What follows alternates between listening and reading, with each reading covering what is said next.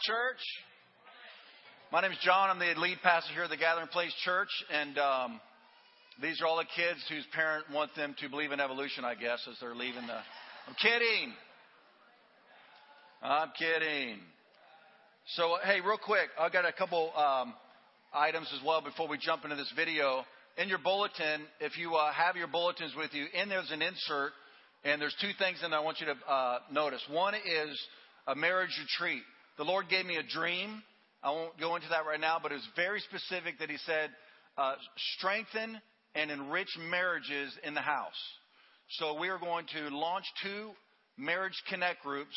The Duffys and the Lotzes, if you don't know them, just hang out, you'll get to know them, are going to be hosting 2 marriage groups in their house when we launch our connect groups in a couple weeks. But also we're doing a marriage retreat. And so Hope and I will be teaching a session. Mark and Shelley will be teaching a session. Gary and Kathy Mancini, a couple others on this senior leadership team are going to be teaching a session.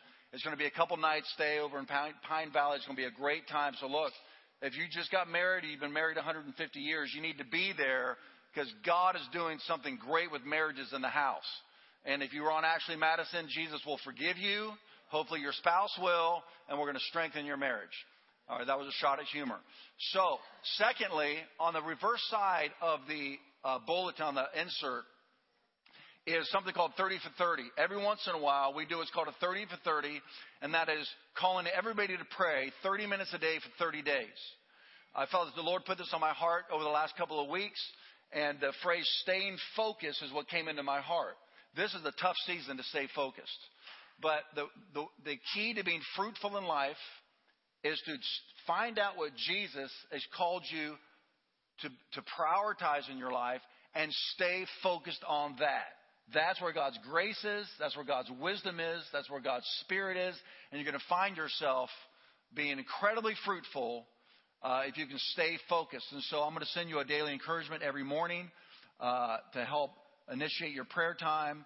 And look, it doesn't have to be 30 minutes. It's not a law. It can be 15 minutes. It can be 20 minutes. It can be 10 minutes. The idea is to carve out that time, connect with God. The best time to tune up your instrument is not after the concert's over. It's before the concert begins.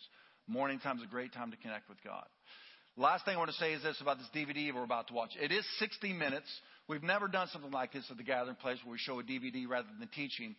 But we are in a series called Too Hot to Handle. We have tackled some of the most controversial, difficult issues that are dividing our culture and our society and the world today.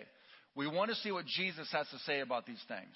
Today we are going to watch a DVD by Lee Strobel. And he graduated at the top of his class at Harvard Law School. He was an atheistic journalist for the Boston Globe. His wife got saved. He was blown away by her transformation. He decided to investigate whether science could prove there is a God. Now, I want to say a couple things very important. In this Too Hot to Handle series, we are not studying things like gay marriage, studying things like, money, studying things like race, which we'll hit next week, or the use of force like military force or law enforcement, these kind of things. We're not hitting these things so that we can be combative. Just the opposite. We're hitting these things so we can learn to build bridges effectively to those who may not believe the way that we believe, so we can lovingly and graciously have discussions, not condemnation, with them, hopefully introducing them to Jesus Christ. Right? Right? Okay. So the video we're going to watch today is not about getting information to fight with evolutionists. You don't win anybody by holding up picket signs. You don't draw anybody to Christ by being mean and angry and throwing names. This is to give us information, to have an intelligent conversation, because the truth is it's much easier to prove creation than evolution. I want to show you this DVD, especially to you young people who are in junior high, high school, and college, so you do not have to be intimidated and feel like an idiot because you believe in Adam and Eve in the Garden of Eden and creation. The Bible says the fool in his heart says there is no God. So you don't need to be afraid and be intimidated. But you do need to have information so you can speak intelligently on the matter and then hopefully draw people across the cultural bridge to meet Christ as their Savior. So the last thing I want to say on this before we kick this in is this. when we study something like this, I want the scientists in the room and those who are listening to me on the web right now to understand that we highly, highly value you. My wife just started a PhD program. She'll be a research scientist. So I'll be married to a scientist.